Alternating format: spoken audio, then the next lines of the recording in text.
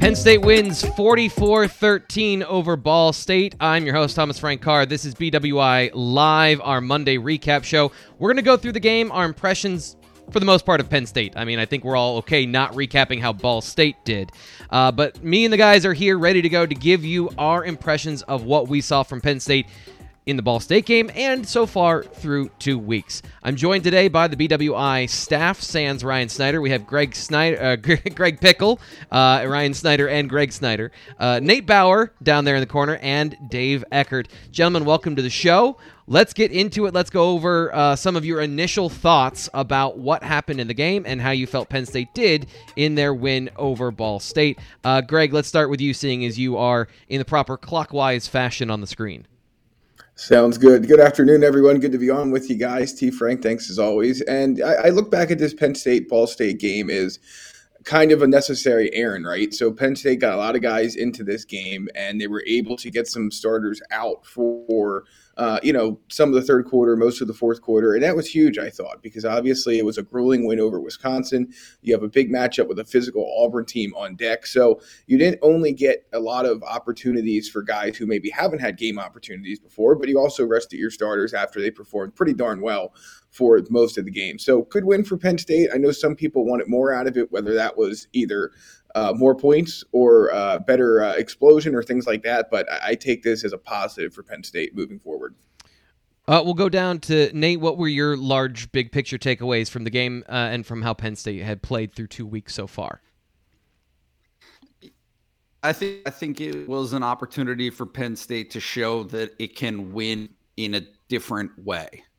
Right, we're starting to see the avenues to wins for this team, whether it be strong defensive performance, explosive plays from the offense, or on Saturday, just kind of taking what they're just playing a patient, mature game offensively, and really not getting out over their skis, just taking it as it comes. And so to me, yeah, the opponent might not be at the level that Penn State is going to see through the rest of the season, but for right now, at least, it's a starting point. It's a signifier of what they're capable of doing.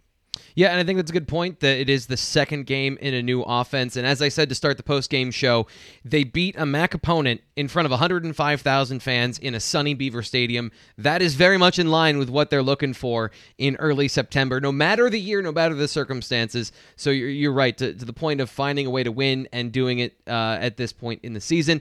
Dave, we'll go to you to kind of wrap up our starting thoughts. What were your initial thoughts of how Penn State played on Saturday and what you've seen from the team so far? Yeah, I left Saturday's game with a similar takeaway under very different circumstances to how I kind of left week one. I thought Penn State found some interesting ways in the margins to get this done, where last season they really didn't do that. They won the takeaway battle. Ball State had a really hard time in the red zone. So those are areas that were problems for Penn State previously, and you look at it. To Greg's point, I'm not sure that they are able to get their starters off their feet in the fourth quarter there. If they don't win the turnover battle, they don't give Ball State a really hard time in the red zone. So I think that's really what I came away thinking. By the way, if you're here with us live here on YouTube, thank you for joining BWI Live. We do have our chat function enabled, so if you want to ask any questions, throw those in, and we'll be getting to them throughout the show. We have things that we were planning on talking about, but if it's something you want to know about, we'll absolutely answer your questions throughout the show. And if you want to make sure we get your questions and we see them and we answer them, you can use the super chat function, which is in your chat box window. All you have to do is make a donation to the channel. I know we've had people ask about that. You make a donation, you enter your comment, it goes into a special box, and we will answer those questions, I promise you. And then depending on how much that you donate is how long that stays in the super chat, and we'll throw them up here on screen as well. So get all that set up. We'll get ready to go for your questions, but actually, let's start with one right now. I'm going to bring this up from John Johnstone, who's here. He wants to know, and this was going to be my lead question going over to Nate. He says, is Noah Cain maybe not the right back for this offense? That's certainly a thought. That is certainly a thought. But Kevon Lee has been playing very well. Noah Cain has been, contributing throughout the game, I think in positive ways. But Nate, what's your thought on that balance so far? Has Kevon Lee proven that he deserves more snaps throughout the season? Yeah, I mean, I think that the question has been consistent through the course of the offseason pertaining to Penn State's running backs, which is anyone going to be the guy, right? Do they have the guy? And I don't know if there's an answer to that, because I think that some of the anticipation for Noah Cain coming off of his injury last season was that, it would create an avenue and an opportunity for the younger guys, for Lee and for Keziah Holmes and for John Locke to show something in the spring that will allow them to take forward and differentiate themselves, right? Even before Cain returned at full strength. I think through the first two games, and based on what he has demonstrated in the past, I don't know that Noah Cain is the electrifying option, but I also don't know if that's necessity. I don't know if that's what this team necessarily needs. This team and the offense, the way that Penn State wants to play, needs to be in 2nd and 5. Yeah. They need to be in 2nd and 3. If they are there, then that creates so much for Mike Yurcich to play with on 2nd and 3rd down. I that's the whole thing is, do you have a guy that can get you 5 yards on 1st down?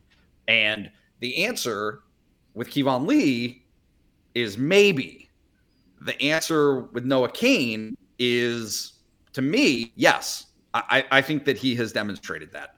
And so, I think that there is lots still be determined for this team and for this offense in the coming weeks, but I'm certainly not in a situation where I would say, it's time to abandon the Noah Cain train. That's not at all where my head is through the first 2 games. So I want to, first off, we're going to get to a little bit more of that context with Kevon Lee and Noah Cain that I think, Dave, you brought this up in our rundown of the show. But before we get to that, Christopher Black says, score for the score Auburn game. Does he want to know the score of the Auburn game, or does he want that? But he does say, thanks, guys. So he donates to the channel $20 for the super chat. Thank you so much. Really appreciate that, Christopher. And I think what he wants is for us to give the score of the Auburn game. So we're going to stop for just a second. I know that we're getting into Ball State and everything, but he did want to know, and he did pony up for that. So, Dave, can you give me your initial score for the Auburn game? Sure. I'm wondering if... or if he's just excited for it. Yeah, or if he's intending to use our answers to try to make his $20 back somewhere. But yeah, I think if you're asking me right now, I would go 28-20 Penn State. Okay. I think Penn State wins, and I think they do it by over. I think the spread is at 6 right now. It's kind of been fluctuating a little bit, so I think they cover too. Greg. Yeah, I didn't really put too much thought into this prior to recording here, but Auburn's put up a lot of points. I think Penn State's by far, without question, the best defense it'll face to date, and one of the best defenses it'll face this year. I'm a little bit concerned about the Tigers' pass rush against Penn State's offensive line. We've seen a lot from them, I think, in terms of steps from week 1 to week 2, but would have liked to see more. So I think we're going to see some points in this one. I think Dave's in the right ballpark. I do think Penn State covers. I have it 30-21 Penn State over the Tigers at Beaver Stadium in a whiteout. Well, again, we're still learning how to use Super Chat. We're still learning how to do a lot of stuff. He said no, he didn't want to score. I think he's just super excited for the whiteout game coming up this weekend. So thanks again, Chris. And Nate, now I can change my mind, right? That means yeah. Dave and I get a redo. Is that the case? That was non-binding for anybody. I think both of you guys brought up some great points. and we're going to talk about Auburn throughout the week. Nate, do you want to give a prediction here for the Auburn game, or now that you're free from circumstance, do you want to move on from that? No, I do not want to give a prediction, and that was the most panic I've ever felt. I rock my brain picks and have had an opportunity to what oddshark.com has to level out my scores in the right frame. So I will thankfully abstain on this one. Okay, very good. So we're going to get back to talking about Kevon Lee and Noah Cain because somebody threw in the chat today. This is from PFF College, highest graded Power 5 running backs in 2 weeks. Or I'm sorry, in week 2. Kevon Lee tops the list. He has an elite grade from PFF. So I talked about this on the BWI Daily Edition, where we talked about, what's gone into that. But basically, to give you a quick breakdown, is he's basically broken a tackle on every single run so far this season. Greg, is that sustainable from what you've seen of him as a runner and the progression from from year 1 to year 2? Can he keep up that pace, or is this one of those situations where he's got 11 carries on the season? This stuff might even out. Yeah, I kind of lean that way a little bit. Look, Penn State has a dynamic running back room, and so it feels like at times people want you to pick one guy or the other, and I don't see any reason to do that because these guys both play. Noah Cain and Kevon Lee, I think, are clearly the top 2 rushers for this team, and they each do things a little bit differently. So, I guess my thought process is there's a reason that Noah Cain has 28 carries and Kevon Lee has 11, and we can sit here and talk about grades all we want and things we've seen on film all we want, and that's fine and that's well, but there's nothing wrong with those things. But there's a reason that there's a divide in my mind between the two right now, and that's because Noah Cain does things a little bit more consistently and is a little bit more of a threat in the pass game. Now, I want to we've spent a good number of minutes here on the running backs. I'm going to throw Christopher here again, just because that was hilarious how that worked out. But I want to move on to the quarterback situation.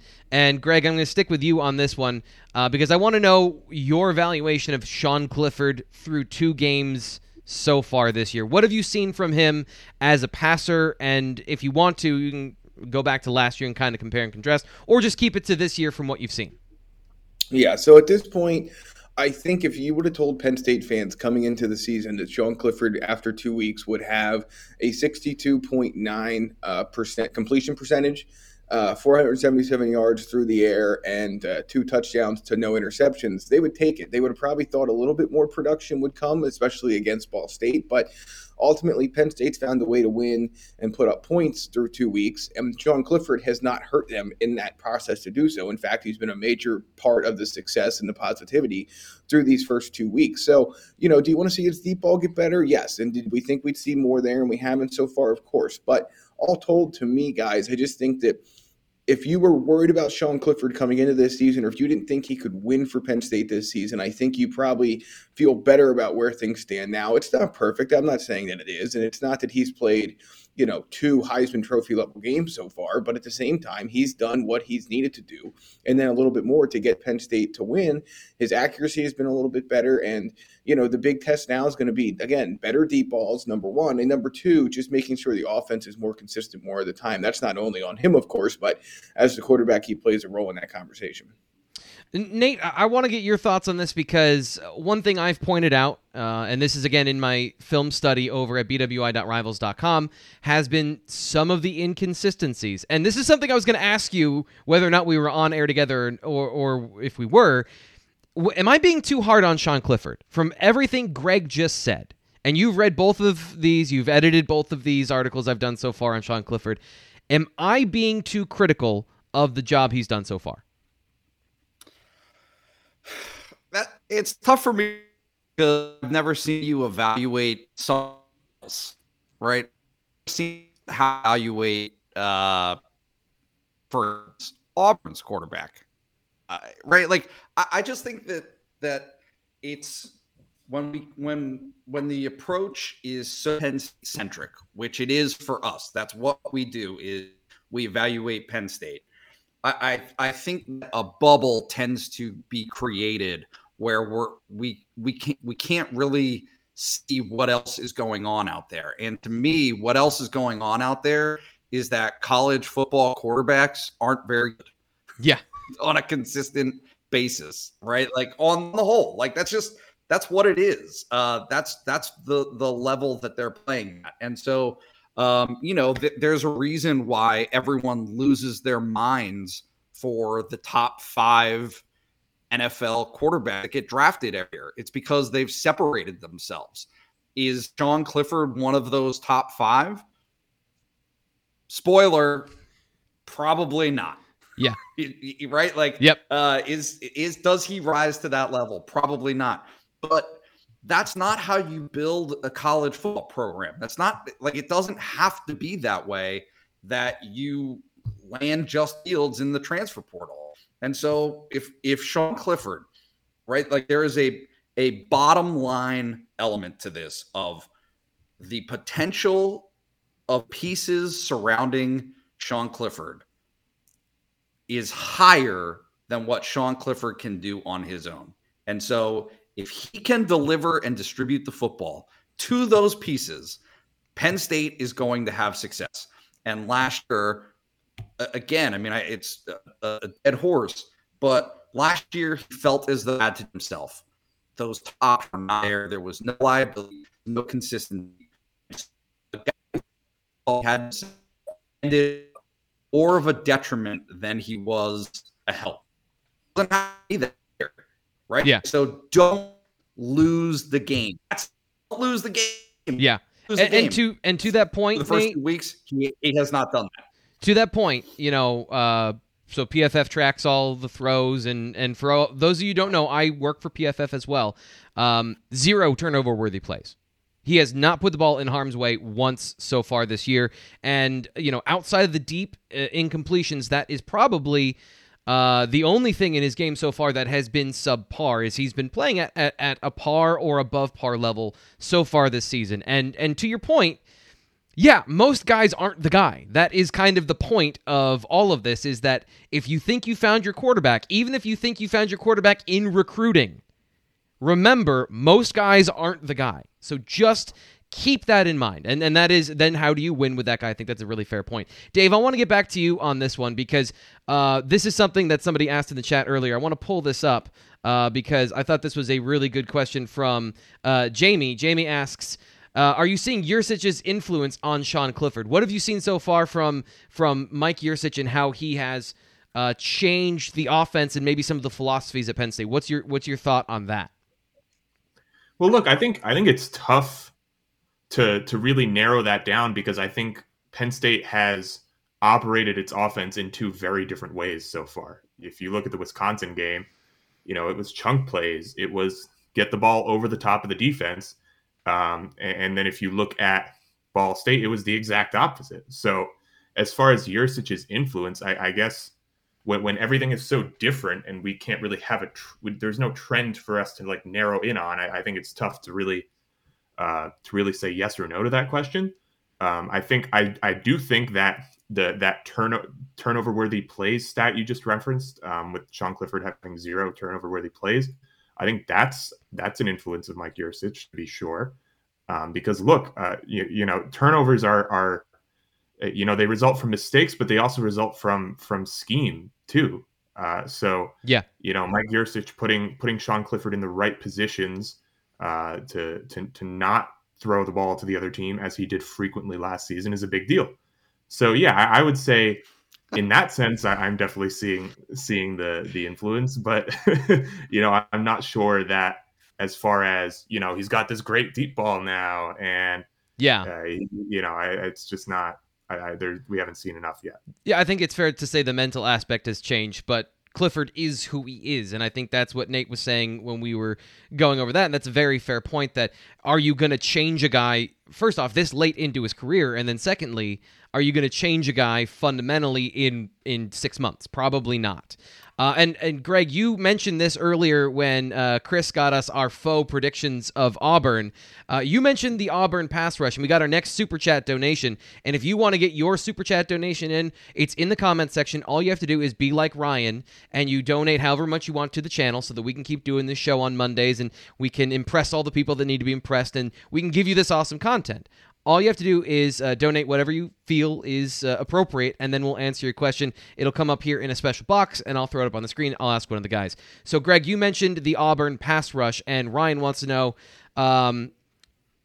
will this offensive line struggle versus the Auburn defensive front, and can Sean Clifford, going off of what we've just talked about, can he stay mistake-free in that environment? What's your thought about that? That is by far the biggest concern I think if you are a Penn State fan you should have about this game, because just like with the Ball State matchup, I feel pretty good about Penn State being able to get its guys in space and letting them run a bit and using that as a way to put up points. But I do have a little bit of a concern up front. This is a very aggressive Auburn front. Derek Mason, the former Vanderbilt head coach, is now the defensive coordinator at Auburn. He's a good schemer. He has a good ability to get his best players in the pass rush and use them to his advantage on the edge and up the middle and things like that. So, I thought Penn State's offensive line was better from week 1 to week 2, but I don't know if I see that domination yet that I thought I would from guys like Rasheed Walker, Caden Wallace, Mike Miranda, Juice Scruggs. Obviously, Eric Wilson has won the guard battle. That seems to be pretty clear. So your starting five. And it's not that it's been a weakness of this team so far, in my opinion, but I do think it's maybe not been quite as good as we all thought it was going to be at this point in time. And this week 3 matchup would be a great time to rise to the occasion and rise to that level because, again, Auburn is going to make things difficult, and they are going to spend time in the backfield. And to Dave's point, as when we saw Sean Clifford make his most mistakes a year ago. So, yeah, that's by far the biggest matchup. Looks like we got Greg there. He got us most of the way there. The next thing I want to go, we spent a good number of minutes here on the offense. I want to get quickly your key moments from the Ball State game. What changed the way this game went, and then I want to get to the defense. So just quickly, we'll go around. Greg, what was your key moment to the game on Saturday? Yeah, Jesse Lucetta's interception, obviously. Nate mentioned it on the post-game show, but that really put a stamp on this one and took any air Ball State had left in its sails. So that's the one that stands out to me. Nate, what about you? Yeah, I thought it was scoring at the end of the first half. I thought getting into the end zone for that last touchdown, Jahan Dotson, 25 yards. The way that things had gone leading into that, Penn State's offense hit a little bit of a lull. They were moving the ball, but not scoring. And so, to be able to capitalize on that opportunity at the end of the first half, I thought that was a pretty big turn of events. Dave, take us home. What was your big moment? What was your key moment in the game against Ball State? I'm cheating a little bit here. I have 2, and they were both when they both involved decisions from Ball State's head coach Mike New to kick field goals deep in Penn State's territory on 4th down, on fairly manageable 4th downs as well. Impossibly dumb. Just impossibly dumb. Yeah, yeah. If you're Ball State and you're coming into Beaver Stadium, you're not winning that game without getting 7 points from your good drives. Yeah.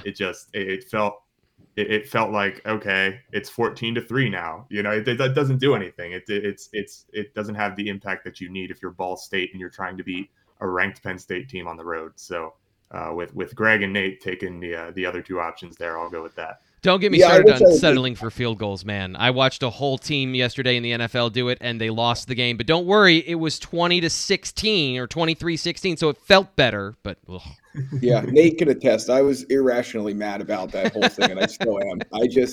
I don't understand the shouting. Yeah, I just didn't understand any of that. It's a good pick, Dave. I want to move on, and Greg, we're going to stay with you because you mentioned the player of the game to you. The play of the game was Jesse Lucetta. What's his impact on the defense been so far through 2 weeks? Because I know you wrote an article about this. Tell us a little bit about that and what you've seen of him so far. Yeah, so I guess the most impressive thing to me, obviously the play on the field's been really good. Everyone's been able to see it, so I don't need to belabor that point too much. When you pull up the stats, he has 9 tackles so far, half a tackle for loss, the interception that was returned for a touchdown. I think he's one of Penn State's best defenders through the first 2 weeks, but maybe the most impressive part of the whole thing to me is that he was willing to make this transition and he didn't pout. He didn't, he could have easily have just said, you know what, I've been here a long time and played a lot of football. Why are you guys doing this? Instead, he embraced it, and it's really made a difference both for him and for this Penn State defense through a pair of victories. So been really impressed with him. He's just aggressive on the end when he plays end. Obviously I think you want to limit how many snaps he gets at linebacker during a game. They didn't have a choice in the first half against Ball State, but yeah, I've been really impressed by what we've seen from him and how he's performed so far. And there's just no question about it. He is one of the best defenders they've had after first couple games. Yeah, and I've commented a couple times that all of his skills seem to be unlocked when he has someone in his face. If there's someone here, he becomes a different player when he's got a very singular objective. So it's been fascinating to watch all of those skills and what Penn State saw in him as a recruit and as an athlete. He's able to transition that to the field. Dave, I want to ask you about another guy who has stood out, and that's Daquan Hardy in the slot. Is this a Ball State bump, or is this a big leap in year 2 for the young corner playing, in that slot position? Yeah, I'm not sure. I think he was decent enough against Wisconsin. I didn't think he was a liability or anything. I thought he was fine. So, to come away with an interception against Ball State, that's big for him. That's big for his confidence. He's definitely a guy that we should be monitoring moving forward. I'm not ready to call him a breakout star yet or anything, but yeah, big moment for him. He's a great story, he's a guy that Penn State offered very late. So yeah, it'll be interesting to see how he gets on, but I'm not ready to really make any broad declarations about Daquan Hardy just yet.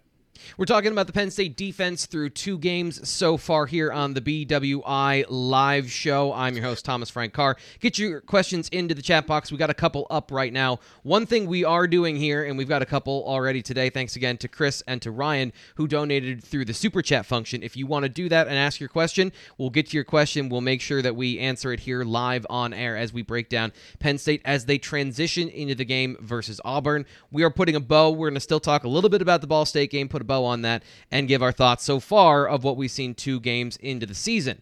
So let's see. We got Hisaria here. He wants to know, it seems like the offense doesn't involve the tight ends as much as previously. Is that fair to say? And is that recruiting? And how will that impact recruiting? Nate, what do you think? Has it been that they've been not used as much, or that they've been ineffective? I am definitely not willing to project out to recruiting yet, based on the performances of the first. You want to, Greg? Greg, you want to do it? You can take that. Yeah, let me tell you something. The first 2 weeks do not change anything when it comes to Penn State tight end recruiting. I feel pretty good about that, and I'll turn it back to Nate now. But I would not be worried about that just yet. No, Nate, you have the floor. I think the fact that they're on the field as much as they are suggests strongly that Penn State and Mike Years, they might not have the receptions that they have posted in the past statistically, but it is very plain to see. And again, you're talking about public comments that have been effusive in their praise for the talent that they have in that room, but it's backed up by their usage. By the snap count, right? The snap count says, hey, they trust these guys to be on the field and to do what they need them to do. It is going to be interesting to me to see when red zone opportunities start to pop up, when the other receivers might be taken away, if those elements start to come to fruition. Can those guys catch the ball if they need to be caught, right? Like if those are the guys who need to catch it. That's what's going to be interesting for me to see. Before we get back to some of the other things that came out of the Penn State Ball State game that I think are interesting, I want to answer this question John put in the chat, because this was something that James said after the game that I thought was I knew some people were going to take this a certain way. James Franklin said that penalties don't really decide who wins. Are you surprised by that comment? I'll start with this one. if you hit explosive plays and you put up 24 points in the half, it doesn't matter if you have 3 false starts. Now, if you aren't doing that, then yes, penalties come into play. And there are games where specifically if you have 10 penalties for 130 yards, you can shoot yourself into the foot to the point that you don't win the game. But if you take care of the other things that he's talked about, turnovers and explosive plays, penalties become irrelevant. And that's how I think that's the biggest thing is a lot of times when we talk about football and this old school mentality of where's the fullback, are you under center, and did you run 30 times? You're limiting your explosive plays, so then you have to be perfect everywhere else. So that's where that's where that narrative comes in as far as do penalties matter? You want to be a good disciplined football team. You don't want to create penalties. But if you create points, that's the ball game. Literally, that's the ball game. Create as many points as possible. I don't want to spend too much time on this, but Dave, what are your thoughts on that? And do you think that there's anything to that? Yeah, I think you really hit the nail on the head. I think what James was going for when he said that was penalties are less impactful on the result of the game than explosive plays and turnovers. Yeah. I don't think he was trying to say that penalties are great and we should go out and commit 40 pass interference penalties. Punch a dude in the face. I don't think that's what he was trying to say. Yeah. Yeah. So yeah, just keep it simple there. I think you hit the nail on the head. I'm going to come back to you on this one. Jaquan Brisker played 20 snaps according to PFF. You concerned about his availability and his durability at this point, seeing as Tyler Rudolph is going to miss the first half of the next game, and we don't know anything to answer one of the questions. We haven't heard anything about Keaton Ellis and his availability outside of what we heard already. Are you concerned about that situation heading into the game, or was that planned so that you could get him some snaps off in that Ball State game? Yeah, I'm monitoring it. I don't know that. I think that Penn State certainly has looked to have gotten him out of the game whenever possible yesterday, given what he endured against Wisconsin, because he was obviously banged up. Right, we're not speculating there. He had some problems against Wisconsin. Yeah. So if you're Penn State, it makes sense for him to stay off his feet a little bit in a game where you should roll, and they did roll. But definitely something to monitor and something that I'm sure James Franklin will be asked about this week. So yeah, I don't think it's a 5-alarm fire, but I would say I'm slightly concerned, definitely. Nate, what do you think? Yeah, no, I mean, anytime that a preseason All-American is in any way in jeopardy in terms of their availability, that should pique your interest. And so the fact that he had 3 injury timeouts in that Wisconsin game, I think immediately raised some level of concern. Now, how much of that was cramping versus what we saw on TV, which was them appearing to be working on a shoulder or an arm.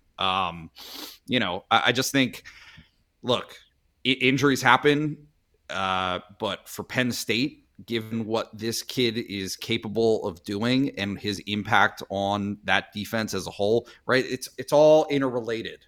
It all connects. And so if your pass rush isn't that strong, but you have a safety who has the talent that Jaquan Brisker has, he can start to erase some of those inefficiencies or inabilities that exist in other areas. So yeah, no, I'm going to be looking for Jaquan Brisker, no doubt about it. This is BWI Live. We're here on our Monday recap show of everything we saw at Ball State and projecting a little bit, talking a little bit about Auburn. Greg, I want to finish with you. Any other defensive thoughts before we get into some of the other things and then wrap up the show? So is there anything from the defensive side of the ball we didn't cover today that stood out to you or that you want to mention before we move on? No, I don't think so. I pretty much covered all bases. And, again, the pass rush is going to be so important in this game, not letting out Auburn's Bo Nix get comfortable. So it'll be one of the storylines we talk about quite a bit this week. And Ryan actually asks a great question. He's another guy throwing us a bone here in the Super Chat. So thanks again, Ryan. That's super awesome of you. We need to talk about special teams because some more kicking problems from Jordan Stout. And that's what I want to start here kind of with our last thoughts heading into this whiteout game against another Power 5 program. He asks, with seeing Pinniger take some kicks versus Ball State, does that mean this is a kicking by committee situation, or is it still Stout's job to lose? Nate, let's start with you. What are your thoughts so far on the kicking situation, which has been when we talked about this earlier in the year, I thought this was a pretty much done deal. But at this point, it seems like it's a problem more so than I was expecting. What's your thoughts about this situation? So just from the start, to clear something up, I don't think Pinniger actually got any kicks on Saturday. I think that the broadcast... Think so either. Yeah, well, no, but I think that just based on what I read, the broadcast at one point announced him as having taken one of the PATs or one of the field goals, because I had somebody ask me about that separate from this. So it's still Jordan Stout. It's just a question of, all right, how many are you willing to live with? And in terms of misses, and obviously he missed a 45-yarder on Saturday. But I will say this, if I have seen or heard or learned anything from James Franklin in his now 8-year tenure at Penn State, is, look, the games matter for sure, but he does not let that dictate what he does over the broader picture, right? And so for field goals, they have such an enormous data set to work with that, yeah, what Jake Pinniger and Jordan Stout do in practice, all of those kicks, all of those different critical situations that they put them into, it has to be a striking differential in my mind. There has to be a striking differential for them to have made the decision that they've already made. And so I don't see a couple of missed kicks at this point in the season being enough to change their mind about how they proceed moving forward. Dave, I'm coming to you on this one. I want to know your opinion on what you think of this situation of Jordan Stout doing everything, being the kickoff guy, being the punt guy, being the kicker. Is that do you think that's been too much on his plate and that's why we're seeing this? Or is this just, as Nate said, this is something different than what they're seeing in practice? Yeah, I'm not sure. I think Penn State is wary about asking him to do all of this. I think that in an ideal world, he wouldn't be asked to do all of this. I think they've talked previously about kickers kind of having the equivalent of pitch counts on their legs for when it comes to practice reps, when it comes to game reps, and that kind of thing. So I don't think that Jordan Stout would be doing all of this if they didn't feel like he was the very best option for them in all of those areas. So yeah, I think the special teams issues are a concern.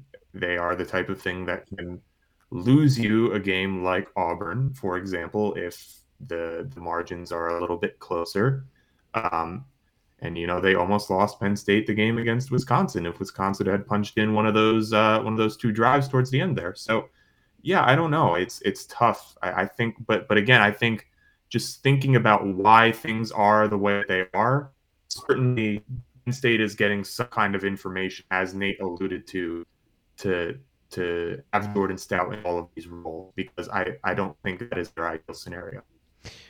We're just going to be here live for a few more minutes on YouTube. Thank you to everyone who's been here with us on BWI Live for our recap show. And thank you again to the guys that have donated into our super chat. We have Chris has asked another question, and I think this is a good one. I want to go to Greg. You're one of our recruiting reporters here. For national image, which end up playing into recruiting, just for fun, which has a bigger impact on our national image, the whiteout game on TV or ESPN Game Day coming to Happy Valley? Which one do you think between the two?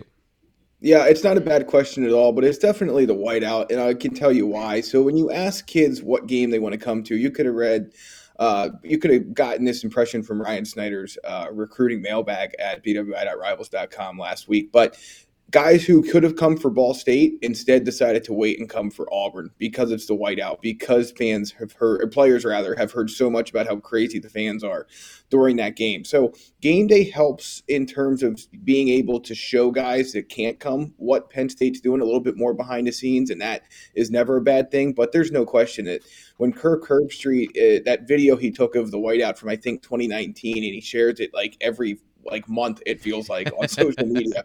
that is just the kind of branding that you can't pay for, and the kind of advertising and promotion that you just can't pay for. So it's a fair question, but the whiteout game is definitely the answer there. And if I can just go back to the last point on the special team stuff, I would just add this to what the guys said, which I think is spot on. But, when we talk about backups and starters and changing things and blah, blah, blah, I think it's important to just remember that they're not making a change just because they don't feel like it, or they're not going to make a change conversely just for the sake of doing so. And I think you have to ask yourself not why do they keep sticking with Jordan Stout, but rather what is Jake Pinniger doing in practice and in games that has put him in a position to not have any part of this role. Yeah, that's a good point, because he did last year, so they had to make the decision to remove him, which it's always harder to make a decision than to not make a decision, so that's a very fair point. Like I said, just a couple more minutes here. I want to get your first impressions on the game coming up this weekend. Greg, you mentioned, we'll get to you last because I think you've already tipped your hand a couple times of what you think is going to be a big part of this. Nate, give me your first impressions, just kind of a broad view of what you think will be a difference maker for Penn State and Auburn. 7:30 kick, I believe it is, during the whiteout game. Yeah, Look, I think that it's a question of what type of a game is this going to be, right? The fact that we've seen two very different styles in the first 2 weeks for Penn State say to me that Penn State is capable of doing both. But, honestly, I have no way of knowing if Auburn and its 62 points a game, 60 points a game average through the first two, what does that mean? Akron and Alabama State. What does that mean? What does that mean for a Penn State defense that I think is now I'm a believer, I think is very good and has the opportunity to continue to be very good. So I don't really have a feel or a sense of, okay, should you expect this Penn State defense to give up 24 points, right? Like that. I think that might be a high number for this defense through the season, giving up 24 points. And is Penn State capable against Auburn's defense of besting that, right? Is this an offense that Wisconsin's defense was so good that they limited Penn State's offense to 16 points, or Penn State's offense could have these environments and could have these situations where they can't up 20, right? To me, I saw a Penn State offense that would have gotten to 20 easily in the second half of that Wisconsin game, right? So, okay, that's 20 in the second half without really doing anything spectacular. Were it not for the missed field goal and the missed PAT. All right, give them the first half of competency offensively, and what does this offense look like? I mean, I hate to put it in those terms, but it's always about the numbers. And the numbers to me suggest that this is a Penn State offense that when it's not making mistakes, which it has not done so far, is very, very capable of getting into the 30s and 40s, even against pretty good defenses. So that's what I'm going to be looking for. On any given night, if Sean Clifford hits 35% of his deep throws instead of 20 or 15, they can put up 21 points pretty quickly. And I think that's been pretty clear so far through 2 weeks. Dave, quick thoughts here about what you're looking for. Is there a matchup, or is there a situation, or your broad view of what's coming up with Auburn? What are your thoughts? Yeah, I'm looking at Penn State's run defense against Tank Bigsby. I think that's really important. I think if there is one aspect of the Penn State defense that isn't, bulletproof, I think that might be it. I'm not, obviously Wisconsin ran the ball pretty well against Penn State, but that's Wisconsin. So is Auburn going to be able to come here and do that? I'm not sure. And then just kind of looking at it from an Auburn perspective, we talk all the time about Sean Clifford playing mistake-free football because it's crucial. It has to happen for Penn State to win football games. I think asking Bo Nix to come into a whiteout environment and play mistake-free football is asking a lot. So I think his ability to kind of handle that and handle the atmosphere is going to be interesting and important. So those are kind of the two things that I'm looking at. To answer your question from about half an hour ago, Nate, I watched some Bo Nix. I've watched him over his career doing some games, doing some data collection. He's gotten better, but at this point, he has risen to the level of being Sean Clifford of the SEC. So very much the similar situation of a guy that can hit some throws when they're there, and if he's in rhythm, he can hit throws, but you're not getting advanced football play from a guy like Bo Nix. And I think Dave hit it on the head there of which quarterback is going to make fewer mistakes. That'd be kind of what I'm looking for in this game. Greg, take us home. What are you looking for in this game from Penn State and Auburn? Your quick thoughts on what you're looking at. Yeah, to me, it all comes down to the ground game for both sides. As Dave said, can Penn State stop Auburn's heavy rush attack? And can the Lions' offensive line move enough mass to get their run game going, which they weren't able to do really at all at Wisconsin? Those are the keys to me. Whoever wins the ground game battle is going to win this football game. Penn State is going to have the advantage of a whiteout crowd behind it when it's on defense, and it's going to have the advantage of already facing a very tough front seven in Wisconsin. So I think those two things are good, whereas Auburn's played next to nobody at this point. So, yeah, but to me, that's what it comes down to, how the fronts fare. And if Penn State can win the ground game, it's going to win this game. Thank you again to everyone who participated today in BWI Live. I want to thank Greg Pickle, Nate Bauer, and Dave Eckert for giving their thoughts and analysis on Penn State through 2 weeks. They defeated Ball State 44-13. Now a whiteout game coming up next at Beaver Stadium. Prime time. We will have more coverage on that this week, both in the BWI Daily Edition and, of course, post-game on our BWI Live show, which goes 15 minutes after the conclusion of every game so far this football season. And if you want to see more from the guys, Blue White Illustrated, BWI.rivals.com. We will be back here every Monday at noon to give you our recap of the games, give you what happened, our thoughts and analysis. And again, thank you to Chris and Ryan for donating to our Super Chat function. We appreciate those donations, keeping this tugboat afloat. I'm your host, Thomas Frank Carr. We will be back soon.